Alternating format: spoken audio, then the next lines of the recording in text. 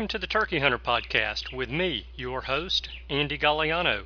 In this podcast, I share with turkey hunters just like you how to have more turkeys on your hunting property and how to have more successful turkey hunts. I teach you how to do this with tips and interviews with turkey hunting pros, wildlife management tips, and entertaining turkey hunting stories. Tune in weekly as I share proven and simple strategies to help you have more success this turkey season. Make sure to head over to www.iamturkeyhunting.com to subscribe to receive free turkey hunting tips, tactics, strategies, and product reviews. Also, please visit and like my Facebook fan page. Go to Facebook and search I Am Turkey Hunting, and also feel free to post your turkey hunting photos from this past season and let us know where and when you killed your bird. For all of you Twitter users out there, please follow me on Twitter, where my handle is @TurkeyHitman, and I will be sure to follow you back. And now, for this week's show. Hello and welcome back to this week's episode of the Turkey Hunter Podcast. You are listening to episode number 161, Interviews with NWTF Board Nominees, and I am your host, and the guy who's got some fresh deer meat for the freezer after this past weekend where gun season opened in Alabama. And I'll give you the quick summary of the weekend hunts here in just a second, but right now we are 112 days, 12 hours, 28 minutes, and 50 seconds away from opening day of spring turkey season in Alabama. So this past weekend, gun deer season opened in Alabama, and Saturday, it was pretty hot. It was about 75 degrees Saturday, which made it kind of miserable getting out into the woods to hunt deer. But I did manage to put a doe down Saturday afternoon, and then a cold front came through Sunday morning, which dropped the temps about 20 or 25 degrees and made things much more comfortable. So Sunday morning, I drove my truck to the area that I was going to hunt, parked it, and I had about a 400-yard walk to get to where I wanted to sit. So I got out of the truck, and I walked probably 100 yards from the truck, looked up the road, and I saw the rear end of a deer standing on the side of the road. So I put my rifle to my shoulder, I looked, and it was a doe, and she took half of a step and turned broadside. And literally less than 5 minutes after I'd gotten out of the truck, I had more meat on the ground Sunday morning. I was back at the camp with a deer before the other guy in camp even woke up. So Sunday morning was a good morning as well.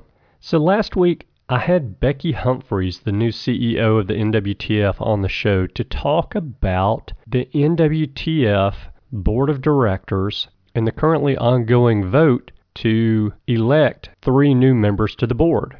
And I mentioned in last week's show that I wanted to get those who are running for the board of directors on the show to interview them so we can learn a little bit more about them and make a decision about who we want to vote for. So today I have a couple of interviews with NWTF Board of Directors nominees on the show. I was able to get 2 of the 6 nominees on this week, and I'm hopeful that I can track down the other 4 and have them on the show over the next week or 2. So for those of you who are listening who are NWTF members and have not yet voted for board members, then hold off for a couple more weeks. And hopefully, by hearing these guys on the show, you can make a decision about which 3 gentlemen you want representing the organization that does so much to help fight for the rights of us hunters, to help fight and negotiate for better access to public lands, and to help grow the population of wild turkeys in the U.S. So, first up today is Greg Citrick from Arizona to tell us a little bit more about himself and why he is running for the board. Oh yeah, and I talk a little turkey hunting at the end of each interview, so you'll want to hear that. It's good stuff. Anyway, here's Greg Citrick from Arizona, and I'll see you guys on the other side. Hey everybody, I am glad to tell you that I have on the line with me today Greg Citrick, who is running for the NWTF Board of Directors. And, well, let's just jump on in with this interview very quickly here. Greg, how are you today? I'm doing good, Andy. Thank you. How about you? I'm very well. Thank you for asking. So, tell us a little bit about yourself and also why you're running for the board of directors. Sure. I'll give you a little background on me. I consider myself an entrepreneur. I happen to practice law as my day job, but in that role, I have a law degree. I have an electrical engineering degree. I do a lot of business consulting with expertise in a select number of industries that I've worked in over my career. Mm-hmm. I grew up in Chicago. We had a family farm on my mother's side that was about 6 hours away on the Mississippi River. So I grew up doing my school and my extracurricular activities in the Chicago suburbs, and we spent the summers and most of the winter breaks down on the farm or in outdoor camps over the summers in Wisconsin. I did my undergrad for electrical engineering with an emphasis on semiconductors and came out to Arizona for that. That's how I made it out to the state of Arizona. Okay. After my engineering degree, I went back to Chicago to get my law degree from Northwestern. I practiced in intellectual property, which is patents, copyrights, trademarks, trade secrets. I kind of started off by writing patents and helping people get the pieces of intellectual property. I then worked for a federal judge in the Northern District of Illinois and worked on IP cases, specifically patent cases, and found I loved the interaction with people much more than just writing the applications in a closed office. So I went into litigation and practiced in Chicago for about 10 years and then moved out to Arizona the end of 2010. Beginning of 2011, and I've been out here since then. I got 2 kids, 10-year-old boy named Spencer, and my daughter Summer, she's 8. Since I've moved, I kept a farm in Wisconsin, and I host a lot of people through work and friends for outdoor activities year-round up there. So I still have ties back to the Midwest, even though I moved out here. Since moving out here, I coach a lot of youth hockey. I've been doing that for 5 years. I also coached Northwestern's team for 6 years after I finished law school. Wow. So I've always been into kind of mentoring and giving back to the community in some way. And getting out here, I joined the NWTF, started a chapter. Struggled for a little bit, as all starting chapters do, I think, in getting the right committee people. And then once it was up and running, I joined the Arizona State NWTF chapter as a board member, mainly because we get to work with Game and Fish and brings all the resources in from all over the state. Mm-hmm. Got into mentoring youth hunting through that. And that kind of gives you a little bit of my background. I didn't start hunting, unfortunately. I grew up on the farm, but did a lot of farm work while I was there. I didn't start hunting until after college.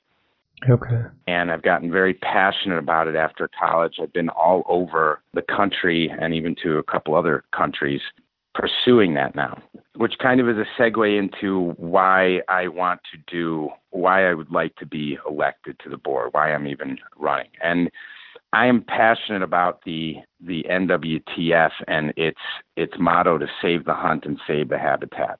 As I mentioned, I had a family farm in my mother's side of the family in southern Illinois growing up. Well, after I got out of college and I started getting into hunting, I got to hunt that place twice before the land got locked up and eventually sold. Mm-hmm. So I lost access to hunting property that probably would have been made available if I would have known about some of the issues earlier when I was younger. I didn't get involved until much later, and some of the family issues had already kind of resolved itself and the land went away. So saving the habitat is one of the things I'm kind of passionate about. And being out west, I've learned, through my property ownership in Wisconsin, it's very different than hunting out west or very different than hunting in the east or some of the southern states. Land access is different. Out here, it's a lot of public land, mm-hmm. with access points being the critical thing.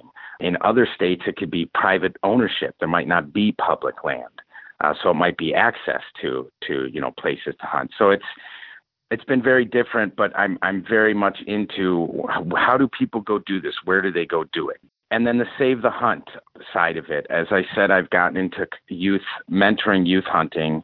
It brings me a lot of joy watching these kids and their parents kind of throw that switch from something that they were afraid of or the unknown into something that you could see they love or that they'll be passionate about. And we need to turn all of those people into better ambassadors for the NWTF, to tell the story, to give a good reputation, a good name to the community about what we're doing. And I was never mentored, so I lost out on that aspect. And I see a lot of people at these camps that are intimidated to go hunting or camping because they don't know what they need. They don't know what the gear is. They don't even know where to go. Mm-hmm. And so that's one of the things I'm very passionate about. It fits right in line with the Save the Habitat, Save the Hunt. I can't find a better motto that fits with things that I'm kind of aligned with and want to see. That coupled with my background, I've been working with Cabela's in the outdoor industry for over a decade. I have a lot of contacts in the outdoor industry and in a lot of other industries. And really what I hope to do is bring new ideas to the NWTF while at the same time learning about all the great things that they've accomplished and how they did it in the past. So I think at the end of the day, my goal is to stand on the shoulders of those before me to take the NWTF to the next level over the next 20 years. That's really why I'm passionate about this. It's great people serving a great cause. I think I bring some new perspective. I bring some industry perspective to the table. Mm-hmm. And I've got kids myself that are growing up right now that I'd like to practice exactly what I'm preaching to them. And I can't think of a better way to help show them that way and show others that way than to be a part of the NWTF and through a leadership role like the board. So what is it about you that really kind of, and I hate to use this term, so bear with me for half a second after I say it, but what is it about you that kind of sets you apart from the other people who are running? Why should we vote for you as opposed to anyone else on the ballot there? So, my background is very different from the attorney background. I've looked at everybody else's backgrounds and I've looked at the existing board members. I think one of the things that's unique about me is in my job, I hear a lot of things that go wrong with relationships, with businesses, with ideas, with partnerships, right, with joint ventures. And what that does is it gives me a unique perspective because without having to go through those actual exercises and learn from those, be the guy who failed in the business or be the person who is in the business deal, I get to see the benefit of all those years of work in a couple of months.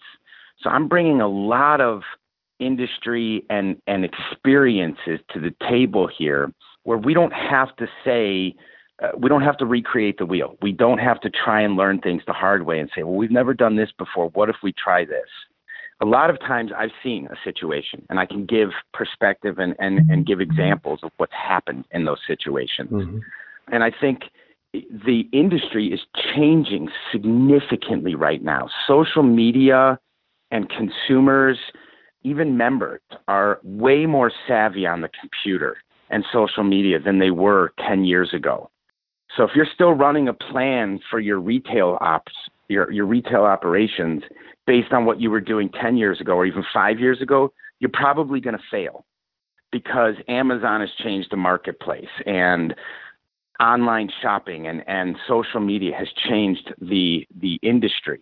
And that's where, I've got to see what's happening. I get a sneak peek of what's happening in the industry, and I can share the examples with the board and with the NWTF.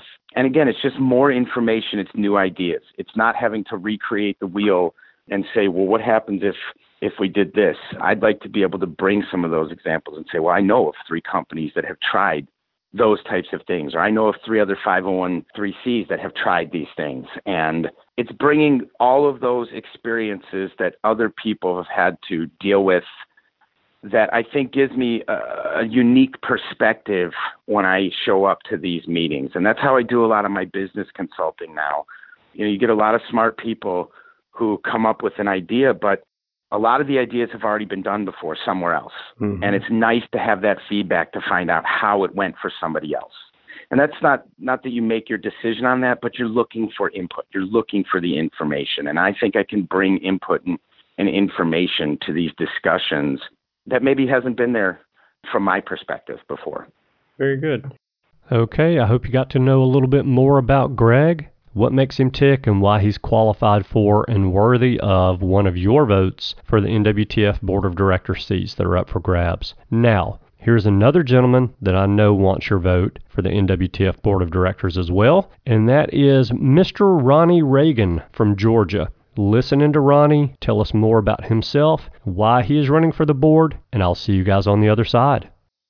Hey everybody, I am glad to tell you that I've got on the line with me Ronnie Reagan, and I know he gets this a lot or has gotten it a lot over his years, but not the Ronnie Reagan we all think of when we hear the name, but probably one just as good. I know Ronnie would probably say that.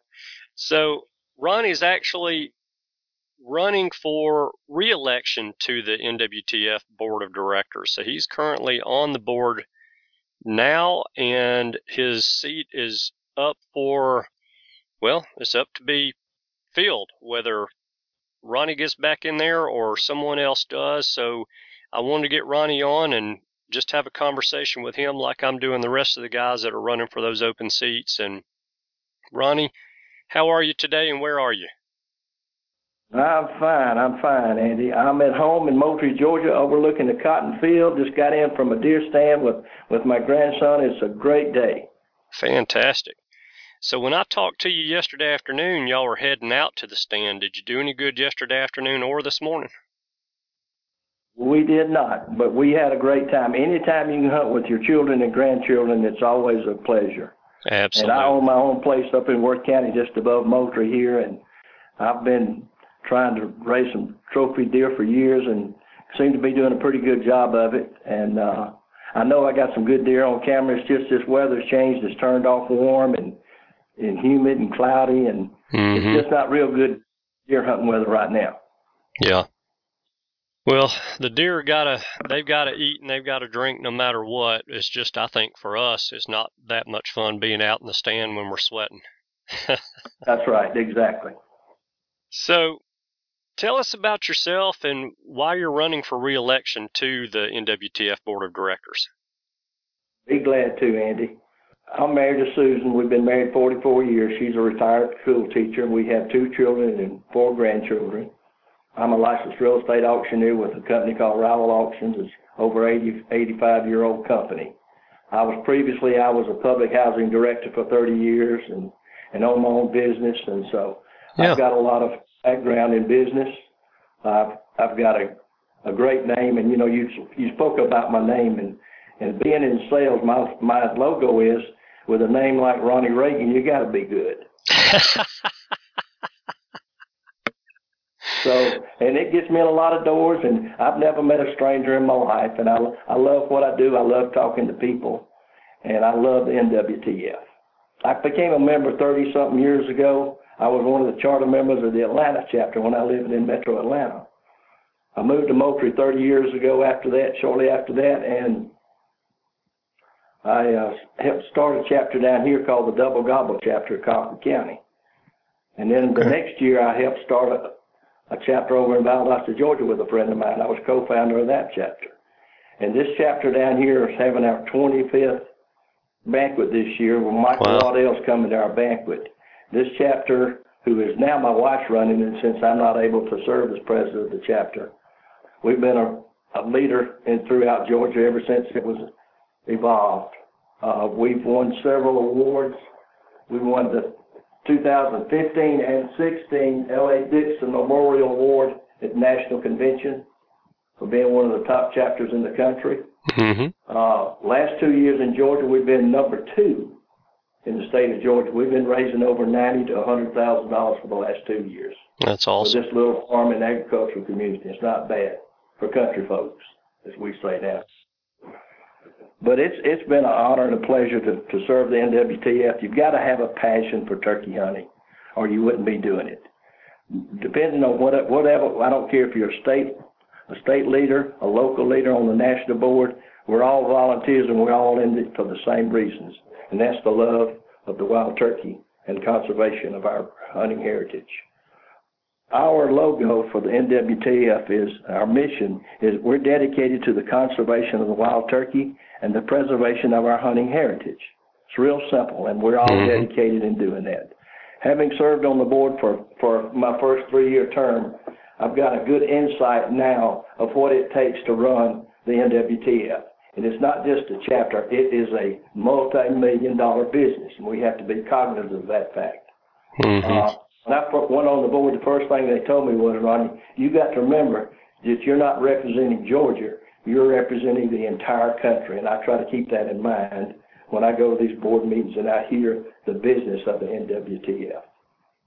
Just recently, we got a new CEO in Becky Humphreys, and let me tell you, in my opinion, Becky's probably going to be the number one CEO of the Turkey Federation has ever had. She is just fantastic, and she's got the credentials, she's got the personality, and she's certainly got the leadership abilities, and we're all very thankful for that. And I just want to keep that tradition going, and I hope I can get elected to keep it going and make it more successful in the coming decade.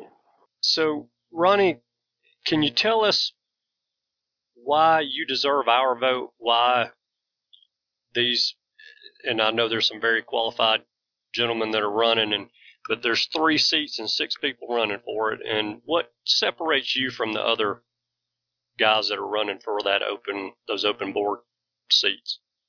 First thing I'd say, Andy, is that we all deserve their vote. I mean, when it gets down to it, we've all got the passion, but there is some differences in these people, and I don't know them all. I know a couple of them, but I don't know them all. But I can tell you what Ronnie Reagan will do as your board member. I've served on the board for 3 years now, and it basically takes 2 years at least to feel your way through, because you don't meet that often. You only meet 4 times a year, and one of those at the convention. So it takes a while to get your feet under you, if you will, and get comfortable with the operations of the NWTF. Like I said, we're a multi-million-dollar business, and you have to remember that it is a business. Right. And you also have to remember after you get on there that even though I'm from Georgia, you're representing the entire United States, not just the members in Georgia. So you have to broaden your horizon as to what your expectations are for the Turkey Federation as a whole. Yeah. I have many years of business experience. I've been the Chamber of Commerce president here in Moultrie. I've served on several boards, fundraising boards, and I have a natural knack for raising money for organizations, particularly 501c3 organizations. And being in the real estate auction business, I've sold land all over the United States, mostly in the southeastern United States. So I've made a lot of contacts with wealthy individuals. And those contacts become very valuable when you're trying to raise money for a 501c3. Right. Hopefully with this experience and the board helping guide our CEO, Becky Humphreys, that we will lead the Turkey Federation into newer and greater heights in the next decade. All the while we're accomplishing our goals of save the habitat, save the hunt. And what that involves is to slow the loss of critical wildlife habitat by conserving and enhancing 4 million acres of land. We want to create 1.5 million new hunters and hunter license holders. And we want to increase access to over 500,000 new acres of public hunting land. And all the while, we want to reserve the wild turkey population. Fantastic. All right. Hopefully that interview helped you get to know Ronnie better and why he is qualified for and worthy of one of your votes for the board. Now, as I mentioned, I'm attempting to track the other nominees down for a quick interview where I'll be asking them the same 2 questions that I asked Steve and Ronnie. So hold on to your ballot for a couple more weeks. If I can't track all of these other guys down, then, well, at least we got to know some of those who are running for the board, and we can make a decision from there. So up next, I have the lost part of each interview with Greg and Ronnie, where I ask them to share with us the story of their last successful turkey hunt and the 1 or 2 things that made that hunt a success. Here's Greg to tell us about his last successful turkey hunt. Okay, so I think that gives everybody listening a pretty good idea about your background and why you're running for the position and what you can offer to the NWTF and all of us members. And so I appreciate you going into all that and taking some time to chat with us today. I've got one request for you, and hopefully you won't mind doing this, but I like to get as much information as I can from the guests that I have on the show that I think can help us be better turkey hunters. And one way of doing that I have found is in sharing stories. Can you share the story of your most recent successful turkey hunt or your last successful turkey hunt and one or two things that made that hunt a success for you? Absolutely. I can say, fortunately, that the last one was also a successful one, so I can share that story. They're not always the case. I like how you qualified that. Yeah. So last trip was in Wisconsin.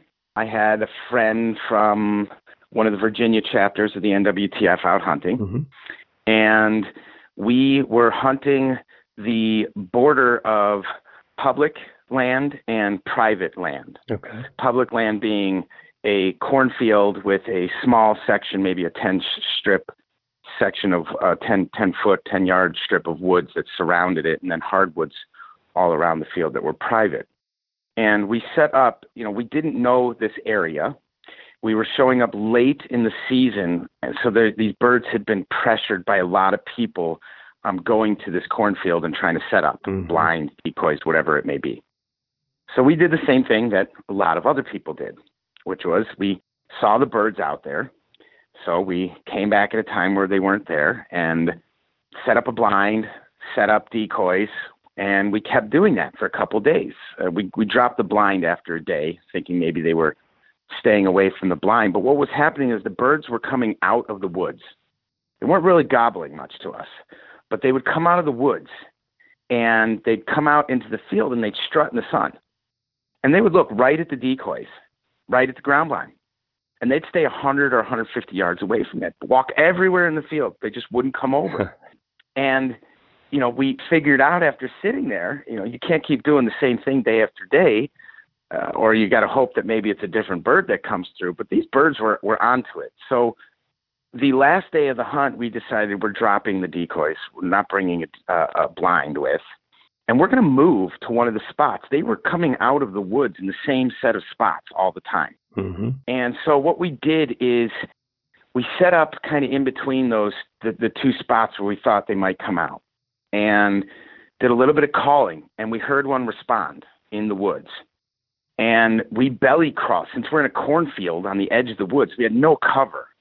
And we knew he was probably just, 50, 60 yards in there just looking through all the green stuff that was growing, probably into the field. So we belly crawled over to where we thought he was going to come out, and we set up.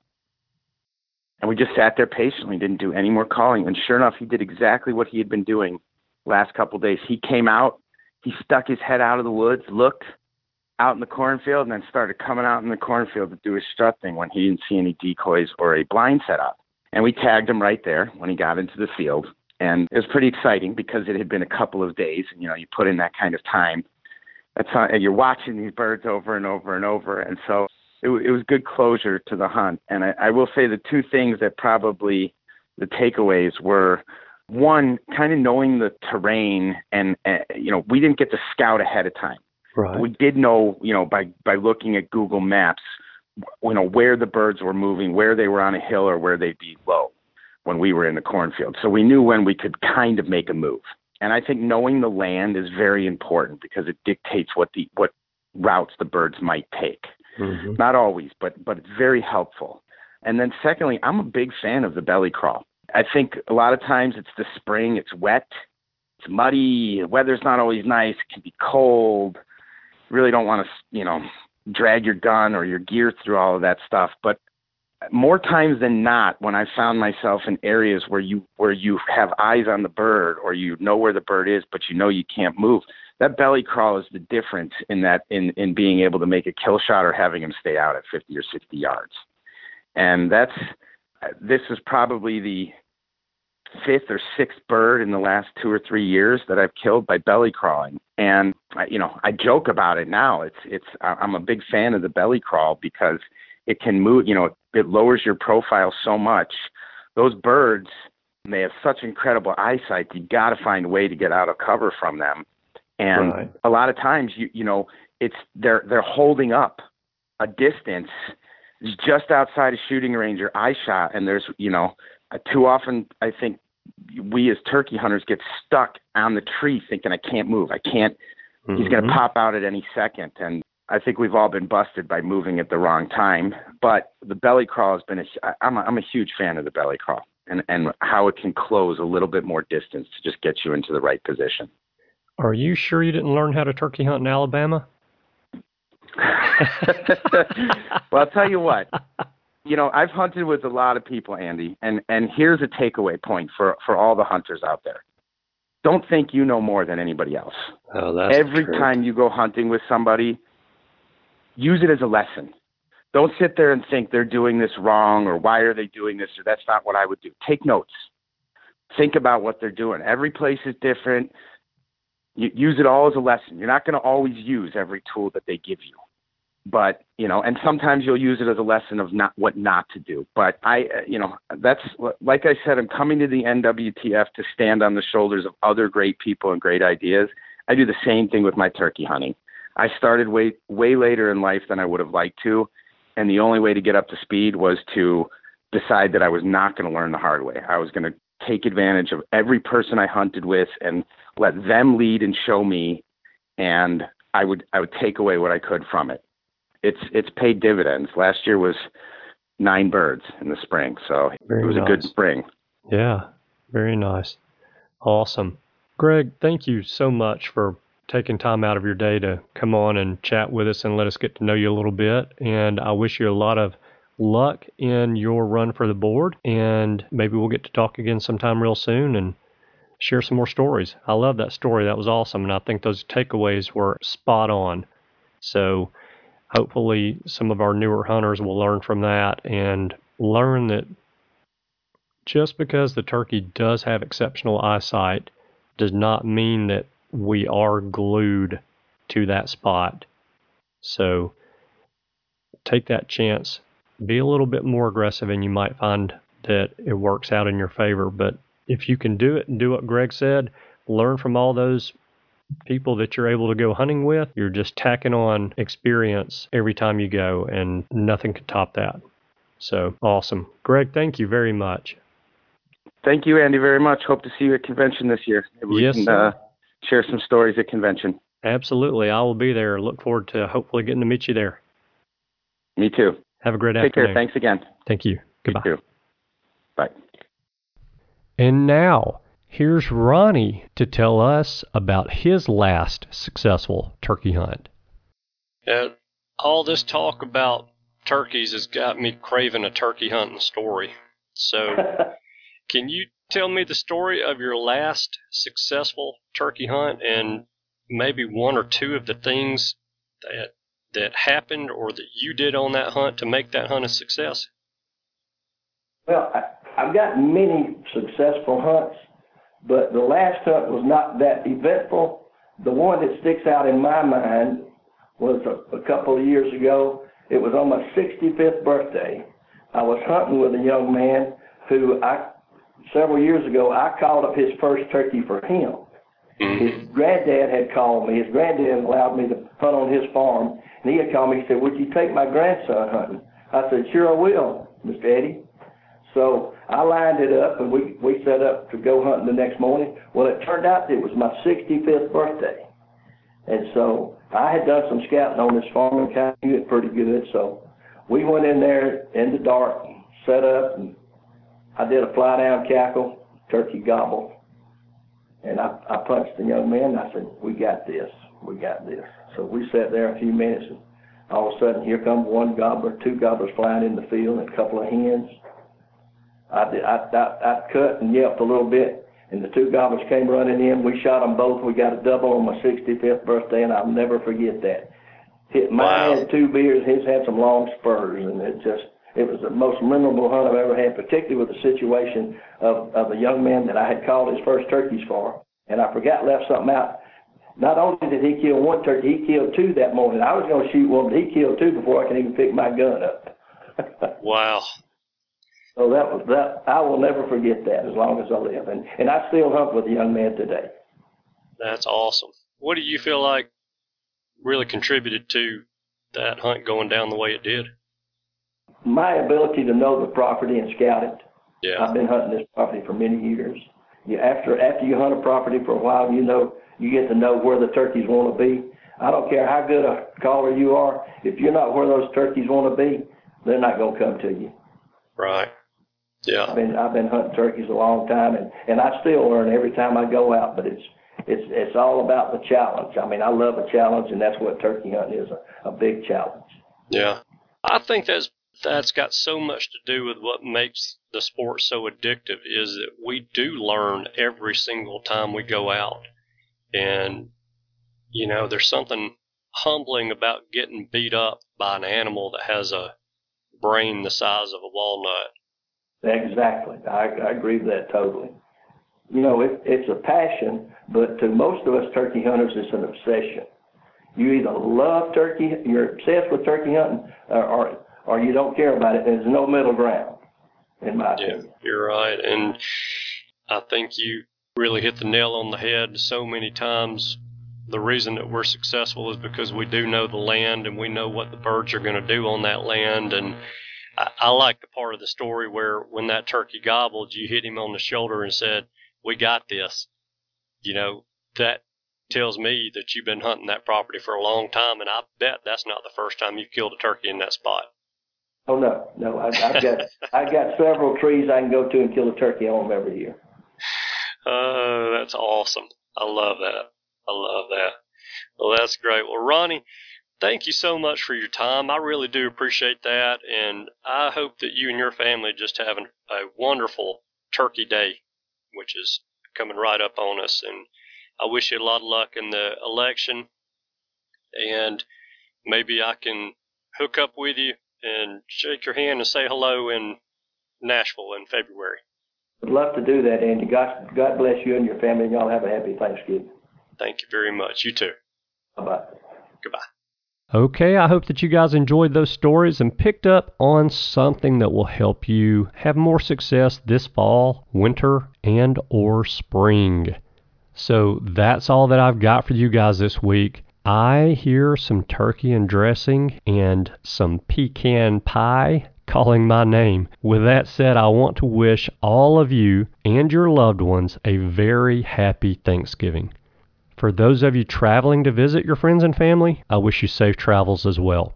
I want all of you to know how very grateful I am that you take time out of your very busy schedules to listen to this show. I truly never expected to have so many of you guys listening to me talk about wild turkeys and turkey hunting each and every week. It has blown my mind, and I'm grateful for that. And I want you to know that I'm honored and very appreciative, and I really look forward to bringing you guys more and trying to help you guys more in the future. Happy Thanksgiving. Now go, turn this off, go spend some time eating, watching football, and enjoying the company of your friends and families. Thank you guys so much for tuning in this week. I know that you have choices. I appreciate you spending your time with us, and I hope you have a wonderful week. Goodbye.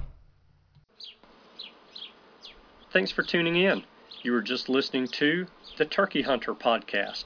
If you enjoyed the show, please go on over to iTunes and leave a 5-star review. And make sure to head over to www.iamturkeyhunting.com to subscribe for free turkey hunting tips, tactics, strategies, and product reviews to help you have a more successful turkey season. And stay tuned for upcoming episodes on hunting afternoon birds, how to film your hunt, and the breeding cycle of hens, as well as some guest interviews. Thanks again for listening. We know your time is valuable, and we appreciate you sharing some of it with us. See you next week.